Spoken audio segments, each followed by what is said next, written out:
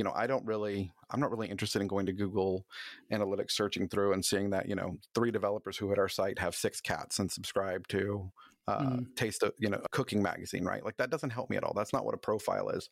What I think it's going to force us to do as marketers is become a lot more strategic in how we build a customer profile and what we're looking for in a customer or a user. You're listening to Paris Talks Marketing. My goal with this podcast is to dig deeper into digital marketing success than any other marketing podcast out there, to reveal the growth marketing strategies and tactics that are working today, and powering growth at amazing companies and organizations. Keep listening as I interview founders, CEOs, and marketing leaders from all around the world, primarily from companies in the tech and software as a service industries. Now, on with the episode.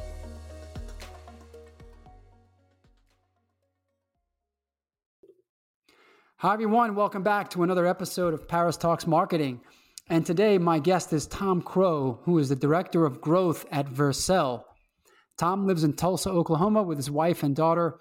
And while not working on growth initiatives at Vercel, he enjoys writing, podcasting, cooking, and spreading his somewhat unhealthy Christmas obsession with everyone. So, Tom, welcome to the show. Hey, thanks for having me, Paris. I'm excited to be here. Same here. Why don't you start by telling us a little bit about Vercel and what is Vercel doing?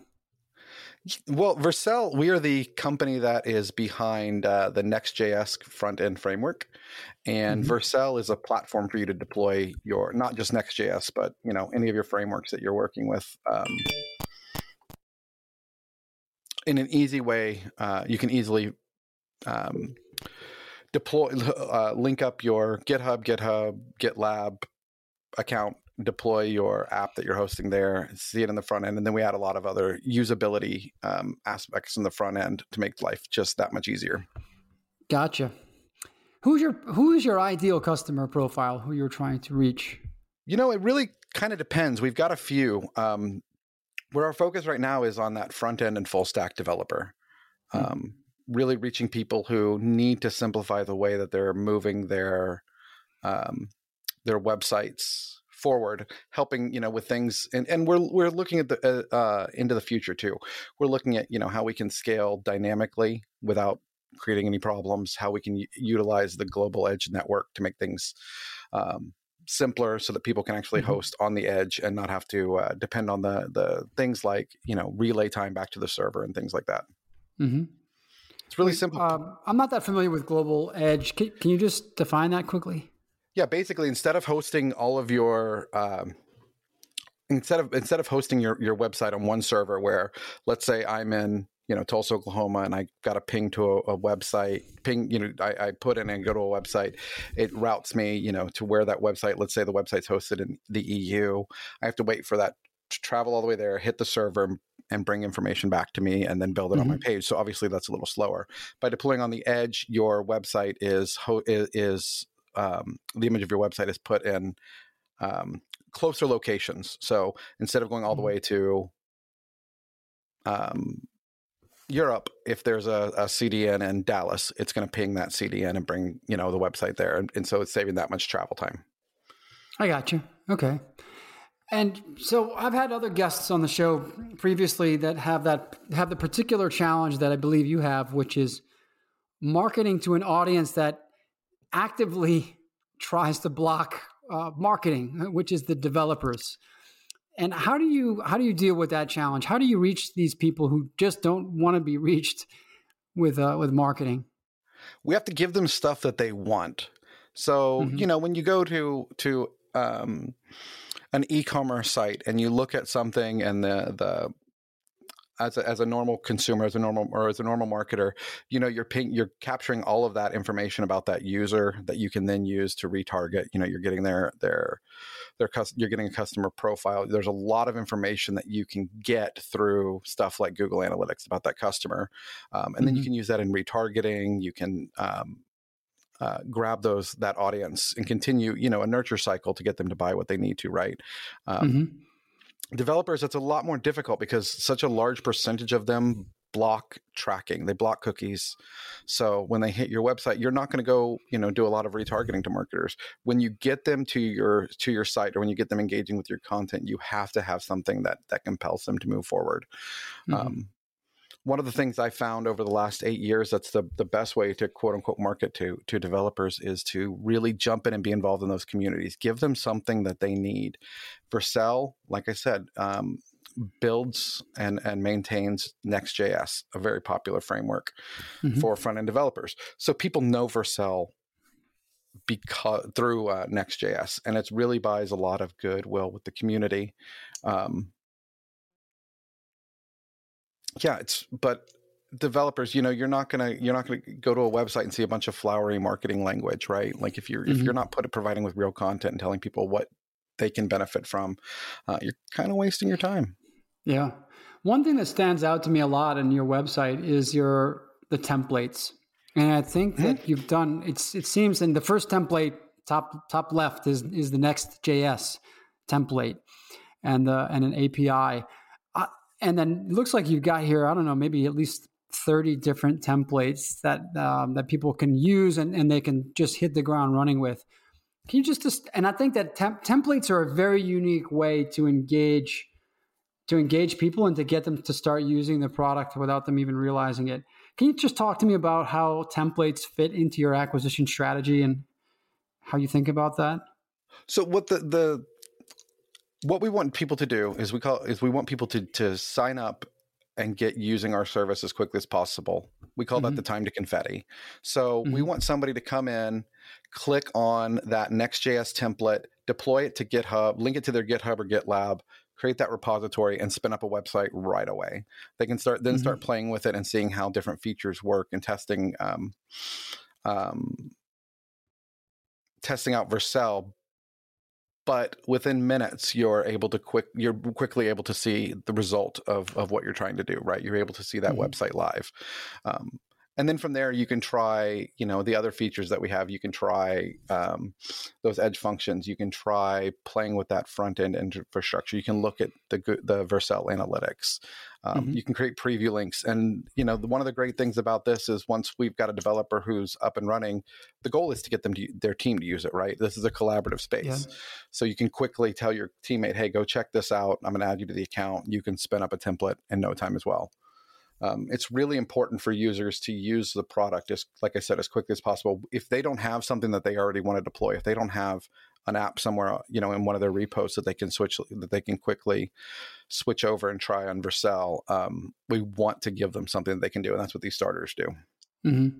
Gotcha. And are you utilizing this data? You mentioned that a lot of developers are turning off tracking, so they're basically blocking third-party cookies. And what's really interesting to me is that the whole world will soon look like that, and probably next year. I'm sure you're aware that Google's announced that it's phasing out third-party cookie tracking. Facebook's getting much more restricted as well.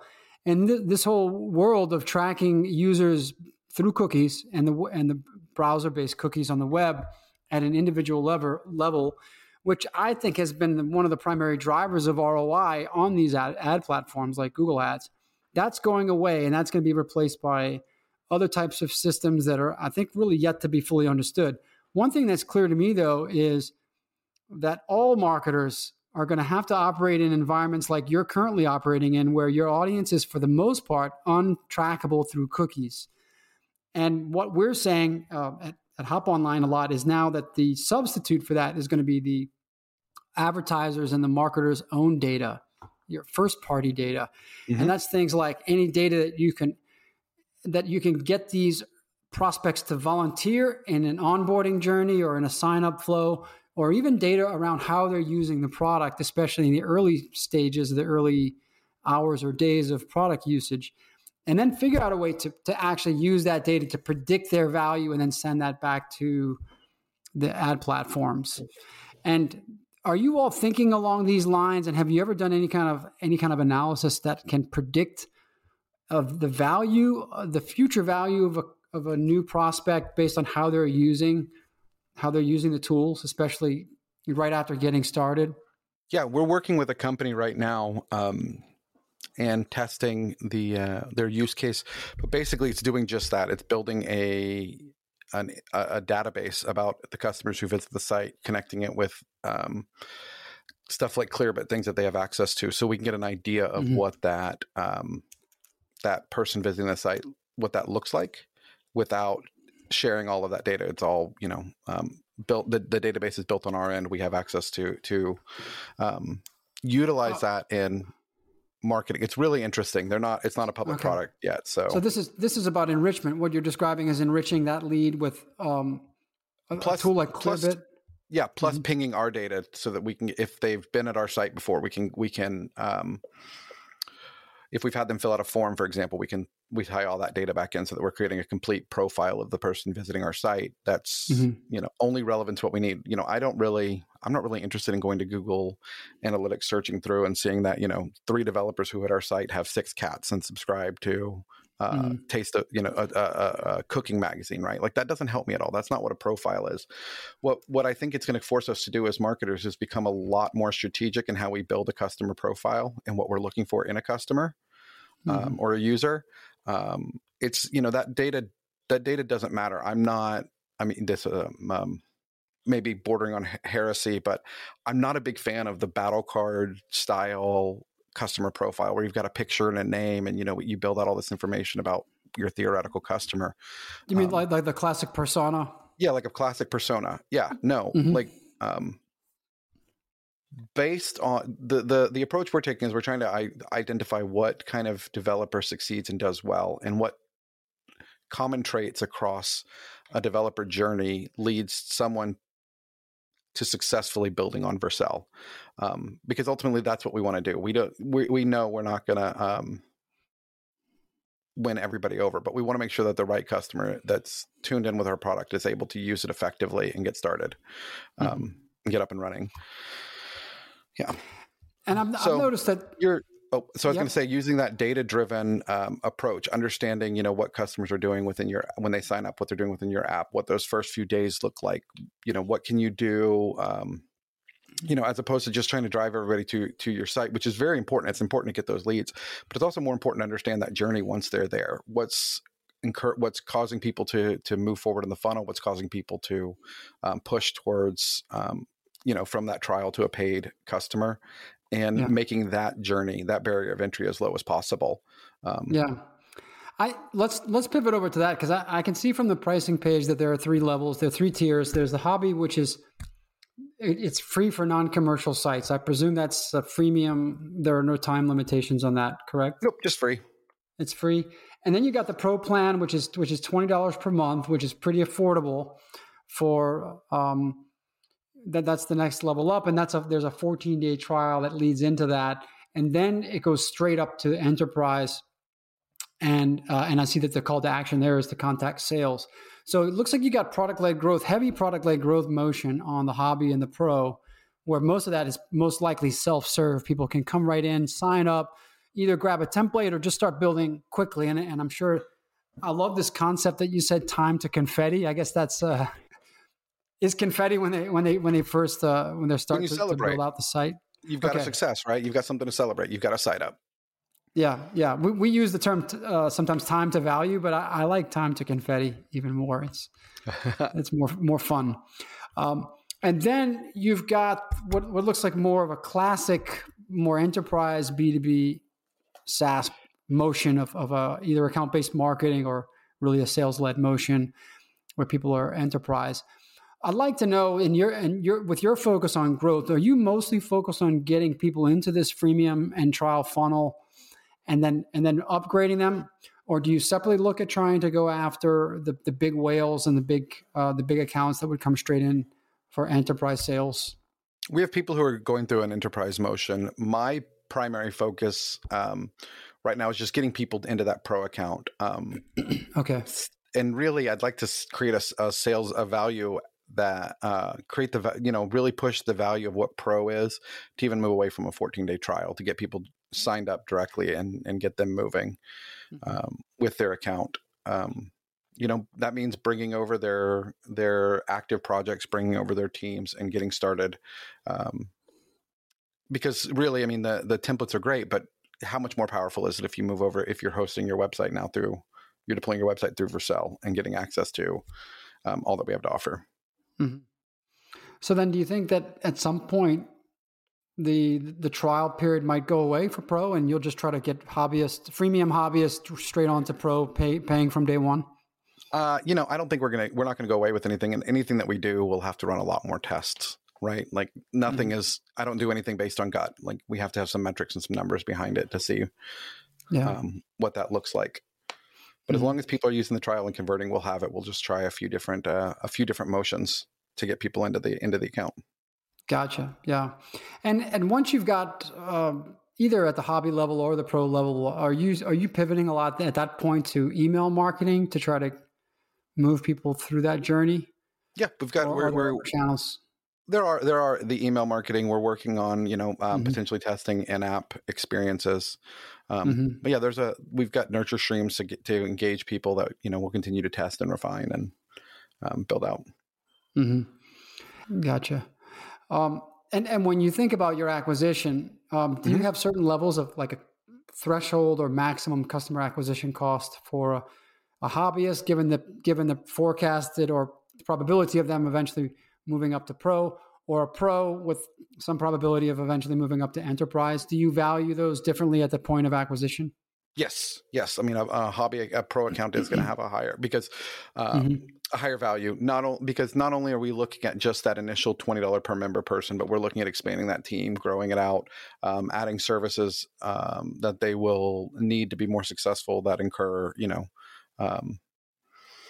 usage based or monthly cost too. And then we're also looking at somebody who's going to come in as a Pro is a lot more and bring their team on board is a lot more likely to make that move to Enterprise than the hobby account. We have a lot of developers who are just hosting their websites through Vercel, and that's awesome.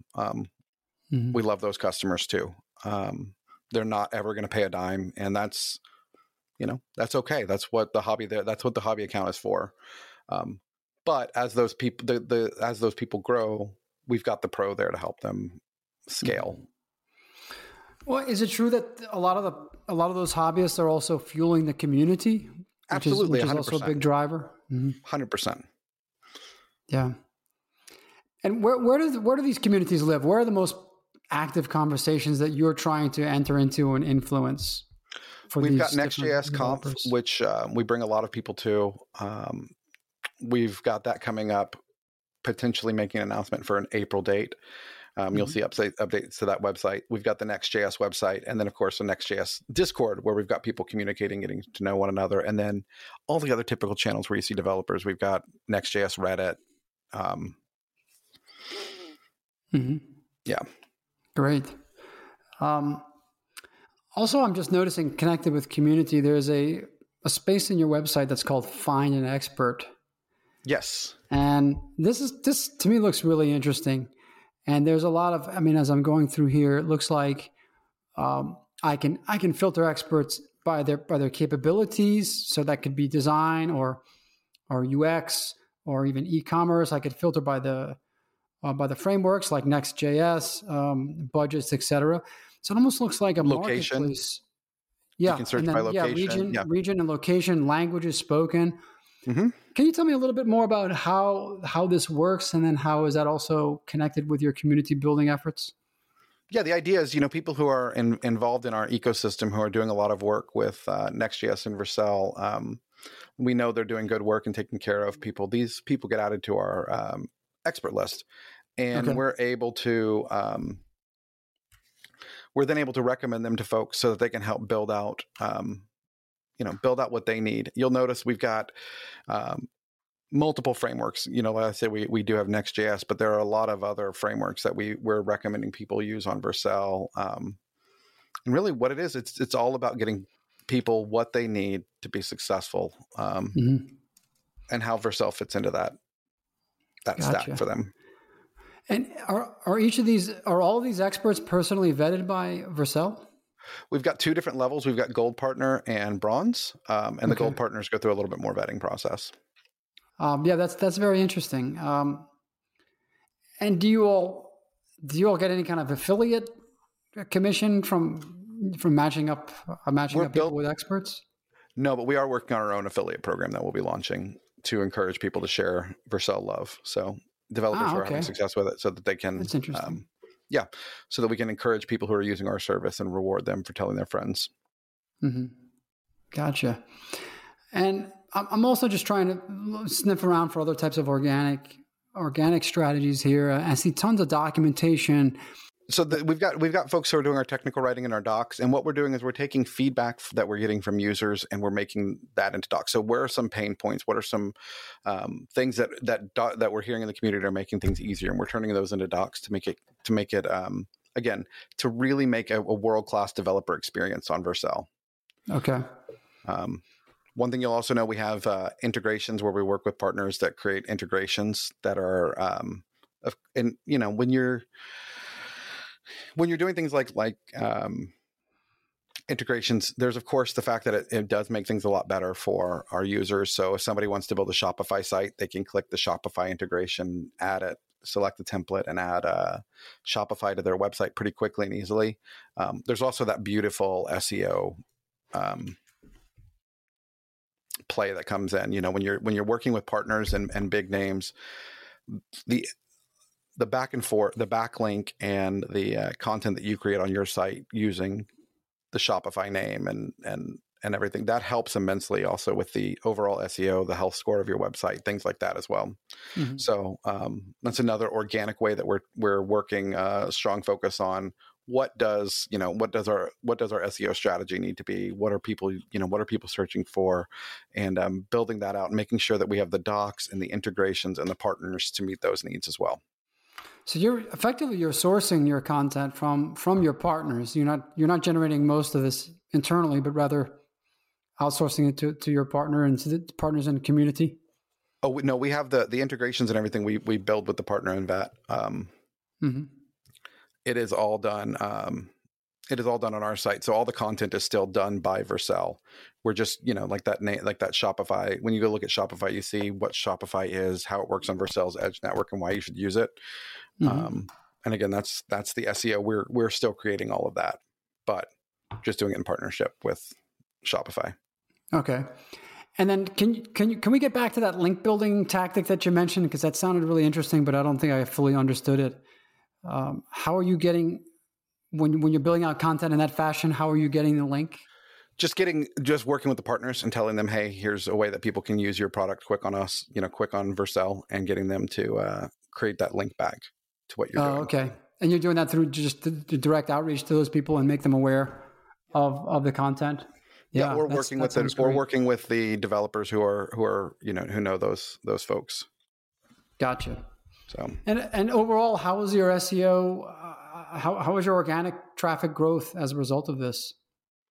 Not just related to this. We've had great organic growth, and that's what's been interesting about Vercel is it's been product led for so long. So everything has been organic. Now it's time to come in and just start refining what that looks like. And seeing some increase, but we can look at the numbers and just see steady growth of Vercel over the last 4 years that we've been around. So, Excellent. And how much in your mix includes any paid acquisition? We are launching paid acquisition now. We started running our first ads last month. We're branching into some partnerships with podcasts and building out an engine to really track that well. That's the key. You can throw a lot of money at something, but if you don't actually have a way to track the life cycle of that program, it's you really don't know what's beneficial and what's working and what's not, right? Mm-hmm. So that's what the growth comes in. Are you referring to? Yeah, are you referring to paid search here? Paid search, display ads, sponsorships on podcasts at events. Trying to bring all of that together as a cohesive growth strategy, as part of a cohesive growth strategy. Yeah, I understand.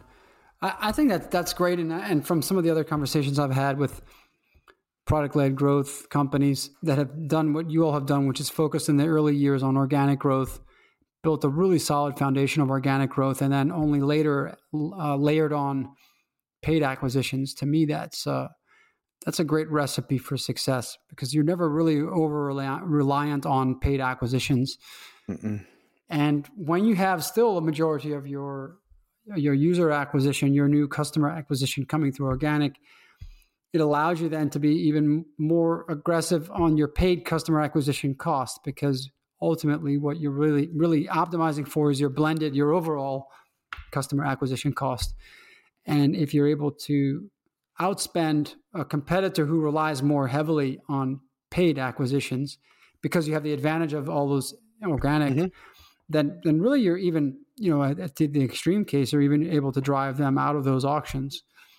Well, yeah. Plus, you have the other benefit of having built a company that way is you have the years of data of how people are actually engaging with your content. What are they looking for? It's not as much trial and error if you're starting with that heavy ad focused mindset. You can spend a lot of money running ads that you have no idea what the ROI is actually going to be. But if people are coming to your website and searching for X, and once they find it, this is how they engage. You can create that nice funnel from the ad to the site, knowing how they're going to turn, knowing that you're going to have an ROI. Yeah, absolutely. On your ads. So are you all actually looking at your internal search terms and then using those? Oh yeah. In Google Ads. Uh-huh. Yeah. That's the primary focus is what are people doing to get to our site? And then even looking at on our site, what are they searching? When they're on the integration site, what are they searching for? What templates are they looking for? Just to give us a better understanding. And then we can tell quickly, looking at the data, after they search this, what are they doing? Is this the right content that we're delivering up when they're searching for, information on Next.js on the site? If there's a quick bounce, if there's a high bounce rate, we know we're not delivering the right content, right? But if we're seeing them go from reading from search to looking at the content that we're delivering and then trying the product, we have a winning recipe, and gotcha. that's what we're optimizing for. Yeah, that's fascinating. So what kind of overall growth goals do you all have for this year? Is there anything that you can share? We just went through that yesterday. I want to say we're looking at an overall 4x for this year. Wow. Yeah. Okay. We're aggressive. We're going aggressive. Amazing. Tom, what kind of team do you have that's going to help drive that growth? We are building out the growth team. I will be heading up growth acquisition. We're bringing on somebody for who's going to be handling life cycle management, marketing. But really, we have a new team in general. I mean, our whole team pretty much is fairly new. So how big is the team going to be by the time you fill out all the roles? About 25. Great. And growth and revenue marketing. That's awesome. It's really cool. It's exciting. Yeah, I mean, and is it true that you just started there a couple of months ago? Are you literally just 2 months in? I'm about a month and a half in. Yes. Wow. Yeah. But we're already, in that month and a half, we're introducing a new experimentation tooling, personalization tooling, collecting and metrics. Collecting and analyzing more metrics that we can use to apply and develop into a strategy. But that's the big takeaway I have for anybody who wants to talk growth marketing and marketing to developers in general is you do have less access to information about your audience. But you also understand why. So it's really easy if you're losing 25% of your audience to ad blockers, privacy is something really important to them. So make that part of your messaging. Talk about how your company respects privacy. Really speak the language of the developer. I mean, of course, that has to be an internal, North Star for your company to do that. But if that's something your company cares about, like ours does, I mean, Guillermo, our CEO, is a big is really supportive of this focus, this privacy focus. Talk about it. Let people know what you're doing. We'll be working on some talks about how we're approaching marketing as we. After we test some more things, see how it works, and try to change the way that we're talking about what marketing means. So that's great. Well, it sounds like there's an exciting year ahead for you, Tom, and a fast-growing company looking to 4X, building out a big team. and looks like there's some fun times ahead. Yeah, I'm looking forward to it. Yeah. I'd like to, before we wrap up, I would like to ask you about the Christmas movies and your self-proclaimed obsession with that. Can you tell me more about that on the personal side? How did that come about? So I was like all good nerds hanging out on Reddit, and I was in the Christmas subreddit, and this random guy, I had been doing some podcasting back, really diving into podcasting with work. When I was at Compose and IBM, we got acquired by IBM. And I was like, I really like this medium. This is a lot of fun. And he said, hey, I want to start a Christmas podcast and I'm looking for somebody to do this with. I don't really know the technical side. So I reached out to him and I just said, hey, let's chat. We talked, we hit it off. Decided there are enough podcasts with two bros sitting around chatting. So we intentionally went out to find a strong female co-host who could keep us in line. And from that, we built Tis the Podcast, the podcast that is determined to keep this Christmas spirit alive 365 days a year. We rank, review, and discuss Christmas movies, TV specials every week for almost 5 years. Wow. Can you just tell me about how many Christmas movies are out there? Roughly. Well, this year, just looking, I mean, Hallmark released 20-something new movies. Netflix did a few. Hulu, there are just more coming out every year. It's a big cash grab right now. Hulu has Christmas series that they've released. Amazon did Christmas movies. So you've got all the traditional networks doing it, plus the annual theatrical releases, and then the streaming platforms are all jumping on the game. Yeah. Well, I've got to ask you this question now, Tom. What is your favorite Christmas movie of all time? Probably Elf. I love it. All right. Yeah. Not only do I love the movie because it's amazing, but my wife and I saw it in the theater, and but while we were engaged, and we loved it. We watched it several times, and it's just become a staple in our home. And it's so quotable. It's such a quotable movie. That is. How about you? What's your favorite Christmas movie? I'm gonna say it's probably just the old Chevy Chase special, Christmas Vacation. And that one just because of when I was younger, it just stuck with me. But that's such a classic. It is, and it's held up so well. Yeah. I have to say that I've really enjoyed the Christmas Chronicles, the first and second ones recently with Kurt Russell and Goldie Hawn. Absolutely, those are great. Yeah, those are nice. Disney did one, Noel, a couple years ago. That's great. And then this year, I don't know if you saw it, but Netflix did A Boy Called Christmas, and it's like a fantasy Christmas film. Didn't see that. Pretty stellar. I'll have to check that out. If our podcast numbers are any indication, people like Christmas year round. Yeah. I think at least where I'm living, they keep the Christmas decorations up usually till Valentine's Day, at least. But mostly they're still up when I go around. Oh, that's funny. Yeah, that's awesome. Hey, well, look, Tom, this has been a lot of fun. Before I let you go, is there anything that I didn't ask you that you feel could benefit our audience? Really?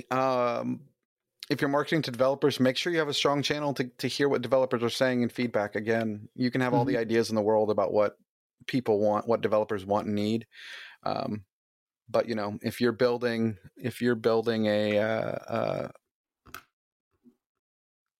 fighter jet and people just want to, a Cessna to fly around a lake, it's not, you're not doing something right, and you're not going to be successful. So make sure you have that line of communication with developers. Openly involve yourself in their communities, listen to what they're saying, and respond to need instead of trying to create it. Great advice. Yeah. Thank you for that, Tom. And where can people find you online with your various activities? I'm easy. You can find me on all the social media at Tom Crowe, THOMCROWE. And I'm not terribly creative with my handle, but it seems to serve a good purpose. Sounds straightforward enough. Yeah, that's Tom with an H, THOM, Crowe, and Crowe with an E. Let's leave it at that, Tom. It's been a lot of fun, and I wish you all the best of luck with the new gig. Sounds like you have some really exciting times ahead and some explosive growth and a lot of confetti. So I hope the confetti rains on you all year. It sounds like it probably will. And really enjoyed chatting with you. Thanks for being on the show. Thanks, Paris. Yep. Take care. Bye-bye. Another great episode in the books. Hope you enjoyed it. If you want to get notified when future episodes drop, be sure to subscribe to Paris Talks Marketing on your favorite podcast player. And to learn more about SaaS growth marketing, visit hop.online. That's hop, H-O-P.online. Have a great day.